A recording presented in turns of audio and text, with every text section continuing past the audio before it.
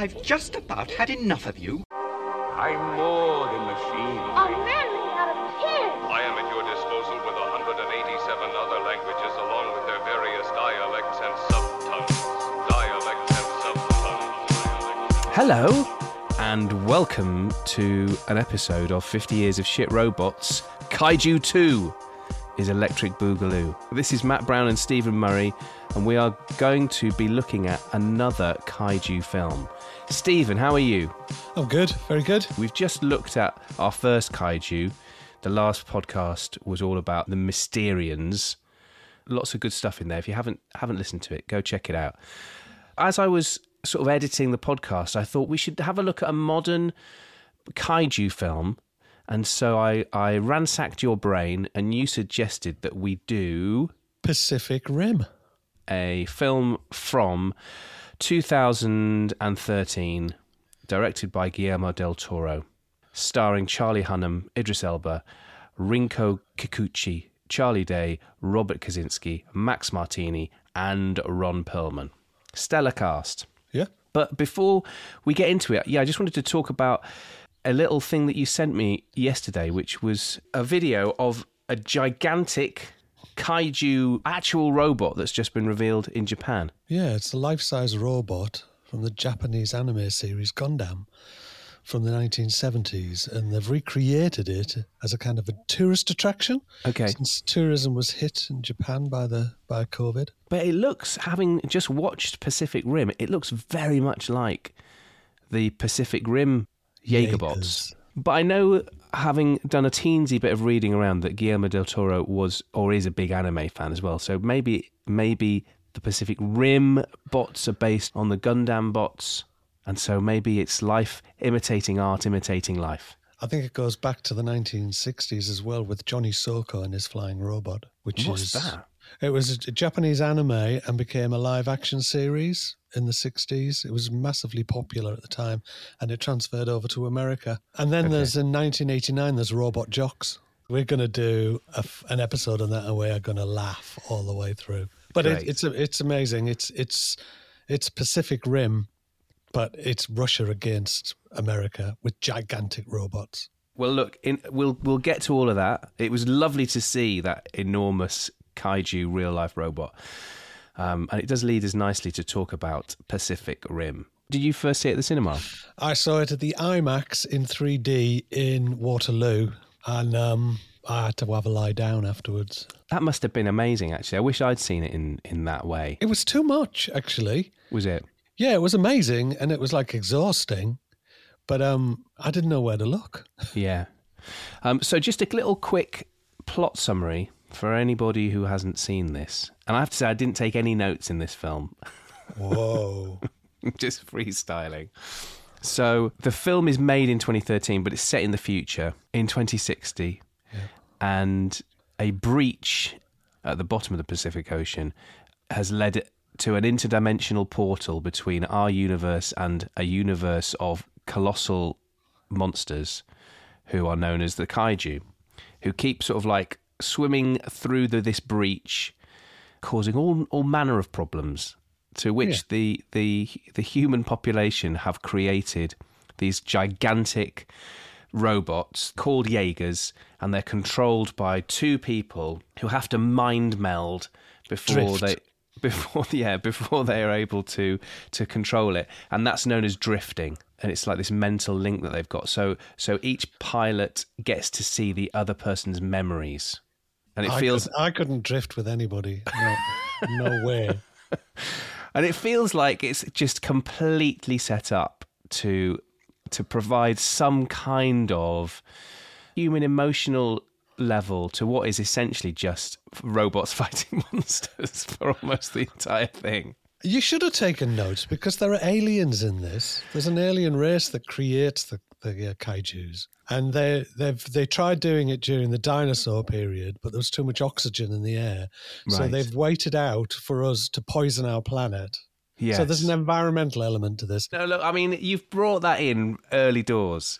For me, this film, I think, because I was really having just watched Mysterians, I was really comparing and contrasting. And so one of the things I thought is that we spent quite a lot of time in the podcast when we were watching The Mysterians, sort of like nattering about the way that the time really influenced those films. They came out of the atomic age. They came out of the bombings of Hiroshima and Nagasaki. And there were lots of little moments in that film that were a direct result of those things happening. Yeah, like Godzilla as well. Yeah, they're often created but because of radiation, I suppose, the kaijus. Yeah. They either get thawed out or they are a product of radiation mutation. Yeah, in that sort of Godzilla form. And in the Mysterians, the Mysterian sort of race of aliens have undergone nuclear war in their world, and they have to come to Earth to kind of procreate because of the genetic deformities that has caused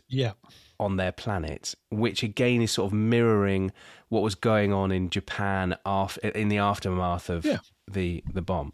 So kind of like it was very much a product of its time. And one of the messages of that film is about kind of like global cooperation, which we get in Pacific Rim. We do, but I found that it felt like the focus of the film was less about that and more about individuals than collective. It felt like it was all about individual trauma because of the lead character, who's called Raleigh. He is a Jaeger driver, a Jägermeister, who is a co-pilot with his brother right at the beginning of the film when he's a young pilot, and his brother dies, and because he dies while he was sort of still wearing the mind melding gear, Raleigh sort of felt all of his anxiety and pain and fear and all that sort of stuff, and it was this horrible trauma, and it meant that he basically retired from the program only to be brought back. And also there was the trauma of the character Mako, who essentially is the love interest of Raleigh, as well as being, a kick-ass Jägermeister herself. But her sort of trauma of seeing her parents and her family and her community killed by the kaiju a few years earlier, it's like a massive plot point in this. Yeah, massive sorry. No, massive crabby plot point. And so it felt like it was much more solipsistic, more sort of focused on individuals rather than the collective. No, this is something that happens in the 20th century with a great deal of movies. We start to be introspective. And this is something that I actually find quite irritating in TV series as well, because I'm not interested that much in the characters, and I want the action, and I want to feel like I'm being taken away. If I want emotions, I'll get on a bus. Just observe. And chat to people. Sort of about halfway through the film, the film introduces this idea that the kaiju have tried to attack the Earth before during the time of the dinosaurs, like you said, but that it wasn't right. The time wasn't right. It was too sort of verdant and too lush. oxygen rich. Too oxygen rich.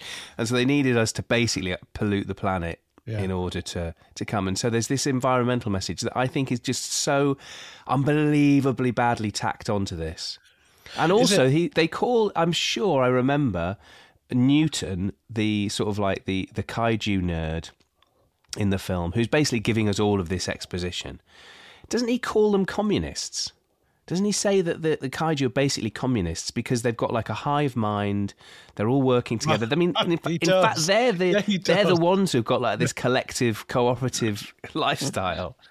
So he's basically sort of bringing conservative politics into American conservative politics. It felt like. That is what it felt like. I thought it was an interesting sort of departure from the original sort of kaiju films. I thought, anyway. Maybe I'm not right about that. No, I think you are. I think that all of these films, everything we've looked at, is generally a product of the time in one way or another. Yeah. So this is a product of the time it was coming out in. And the powers that be deemed that we should be interested in the deep emotions of the characters. Yeah. Look at films like Star Wars. It's aunt and uncle get killed and then we just carry on with the film. Princess Leia's planet gets blown up. Yeah. And Yeah. then she just carries on. So Yeah. there's no deep introspection. There's no emotion. There's none of this. We carry on with the action. Everything goes on. Yeah. So there's no point at which she's sat down, on a bench outside the Millennium Falcon, having a good old think about every single person that she's ever known, and all of the planet is destroyed. You're Just right, carries on. actually. And those two sort of mega traumas that Luke and Leia go through, I'd completely forgotten until you just mentioned them. Yeah. They're just not, they are completely brushed over, aren't So they? in a film, now we have to go into the ins and outs of a fart. Well, although I thought that the most affecting scenes in this was the scene where Mako mind melds in the Jaeger, so has to confront her childhood trauma of her parents and stuff. I thought that was great, a really good moment. And I sort of felt slightly sad that they hadn't started with that bit, that they'd started with Raleigh's sort of story, which I thought, I didn't even know it was him, really, until actually I'd was looking at the summary of the plot on Wikipedia. I thought it was so sort of like weird. They had this sort of talk over beginning, which was a sort of like, in 2060, the breach was discovered and the kaiju first attacked. It was all of that sort of stuff, which I thought was just really boring. We always thought aliens would come from outer space, but that's right. They came to somewhere from the closer. ocean. Yeah, I thought all of that was just utter nonsense, and I thought it would have been much better to have started with the story of Mako and that sort of trauma that she went through. I think, who am I to say though? I agree. I think though, I've got to admit, I have seen the film twice before, so this is my third time, and I did fast forward through a lot of the emotional twaddle. It's very strange that, and I recognise that I am literally the only person in the world who sort of like found this film a bit tedious. I think a lot of it is it looks gorgeous. It's very beautiful. Yeah. That scene where Mako comes in with the umbrella and that the camera pans right in until she's utterly surrounded by the black umbrella is worthy, I think, of a Bernardo Bertolucci shot. The other thing I'd say about the look of the film is that it's so dark. That might just be because I was watching it on my telly, and it's really dark and it's really blue, and it's quite hard to see some of the kaiju because it's all the attacks sort of seemingly take place at night. Yeah. And in the water, like that first one with the sort of sharky dude, kaiju. Yeah, the sharky kaiju. You could barely see that. But And again, they're maybe all- in the cinema it was obviously like quite a sensory experience. It was, but I can remember watching it at the IMAX and thinking it was a bit dark. Yeah. But all the kaijus are based on the original kaijus. From Yeah, I thought Godzilla they film. might be because Yeah, he just loves it, doesn't he, old Guillermo? He does. Mm. But there's some irritating characters in it. Really irritating characters. Are we talking so about? irritating. Are we talking about the same two characters? Well, I thought that. I mean, in lots of ways, they're all irritating. I felt, but the two Australian characters are quite irritating. Where were the two Australian characters? The father and son. Oh, I was going on about the two scientists. Oh, the two scientists. Yeah, they are really irritating, aren't they? Newton Giesler and Hermann Gottlieb, and one of them is a mathematician, and one of them is just like I don't know what he is, just a nerd, isn't he? He loves kaiju. He is, but he is a scientist. He's a biologist, isn't he? Yeah, Did you manage to get right to the very end? I did, I think. And right to the very end of the titles? Oh, maybe not. The film is dedicated to the memory of monster masters Ray Harryhausen and Ishiro Honda, who directed the original Godzilla film. Well, that And is then- very nice. Then the very last thing you hear before it's finished is a tiny little roar. Because it's coming back. It Because did come back there is for a one sequel, film, isn't wasn't there? Yeah. Well, it made a lot of money. It had a budget, according to Wikipedia, $180 to $200 million budget, and made $411 million worldwide. Yeah, it was quite a big film at the time. Yeah. Did you enjoy it? You didn't, did you? No, I didn't enjoy it, I don't think. I didn't not enjoy it, but There was an awful lot of scoffing.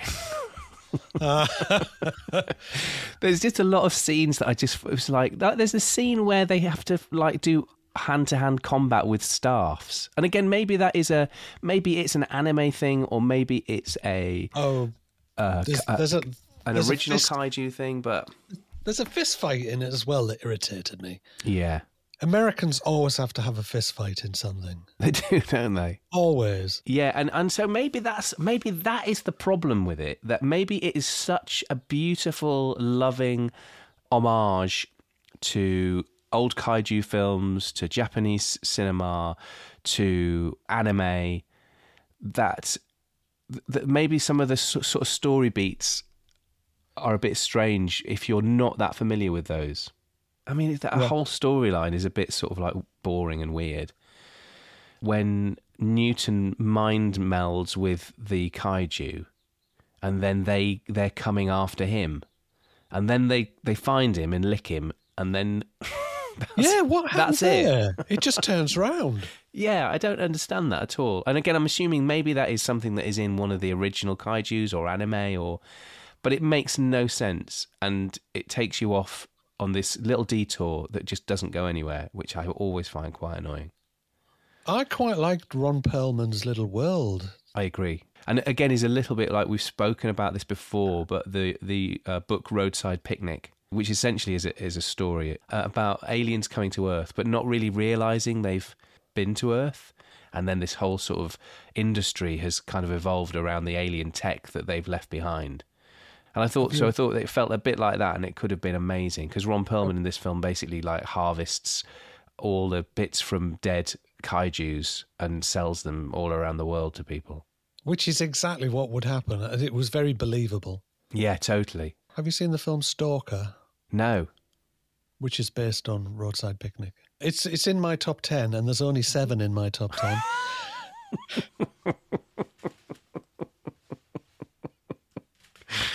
I love that. What did you think of Idris Elba? It was just a sort of part that could be played by anybody, really, couldn't it? You couldn't think of a million different people who would just play basically that role. On their resume, right at the top in uppercase, just surly. Yeah. A former military man who is trying to hold things together, sort of thing. I mean, that was the other thing that I thought about when we were chatting on the Mysterians episode about this as well, about how the sort of protagonists in that film were all scientists. And we said, I think then, didn't we, that if it was set now, they'd all be in the military. And lo and behold, they all were. And look at the scientists. Irritating, generic, crazy, mad scientists. This all started with Rotwang from Metropolis. He was the original mad scientist. And he also had one artificial hand that was gloved, which Dr. Strangelove does, and also Dr. No has, and started this trope with the one gloved hand mad scientist. Right. Yeah. Well, I mean, the only other people I can think of who only wear one glove are golfers, so maybe there's something in it. They're all mad. Mad for plaid. They're all mad. A little aside. Yeah, go on. A quickie. From my point of view, as who teaches this kind of thing, the graphic user interfaces in this, the GUIs, were insane and beautiful. The graphic user interfaces is how they react to the machine, and also how in the central part they connect with the machine as well. Okay. And everybody overlooks this beautiful graphic design art. And these were created by Junction Box Design, overseen by a guy called Timothy Peel. And I think they're an overlooked part of these films. Fair enough. So what do we think of the robots, the Jaegers? Oh, I think they're up there. So we like the Jaegers, we like the mechas in this. Yes, I like them. Good. From what we could see. Right, okay, we done and dusted. We are done and dusted. So that is our second kaiju. What an exciting few days it's been with all the kaiju. But unfortunately, we've got to really, really bring things back down to earth, because the next film we look at is I'm afraid, going to be the Aztec mummy versus the humanoid robot from 1958, the Mexican film. The year I was born. but thankfully you were a much better product of that year than this film. I have my moments. Yeah. So that is it from us. I hope you enjoyed it. Please rate our episodes or share them with friends. Don't forget to check out all the show notes from all of the films that we look at. They're all available or attached to the podcast, so you'll be able to find them. And we'll see you next time. Goodbye. Goodbye.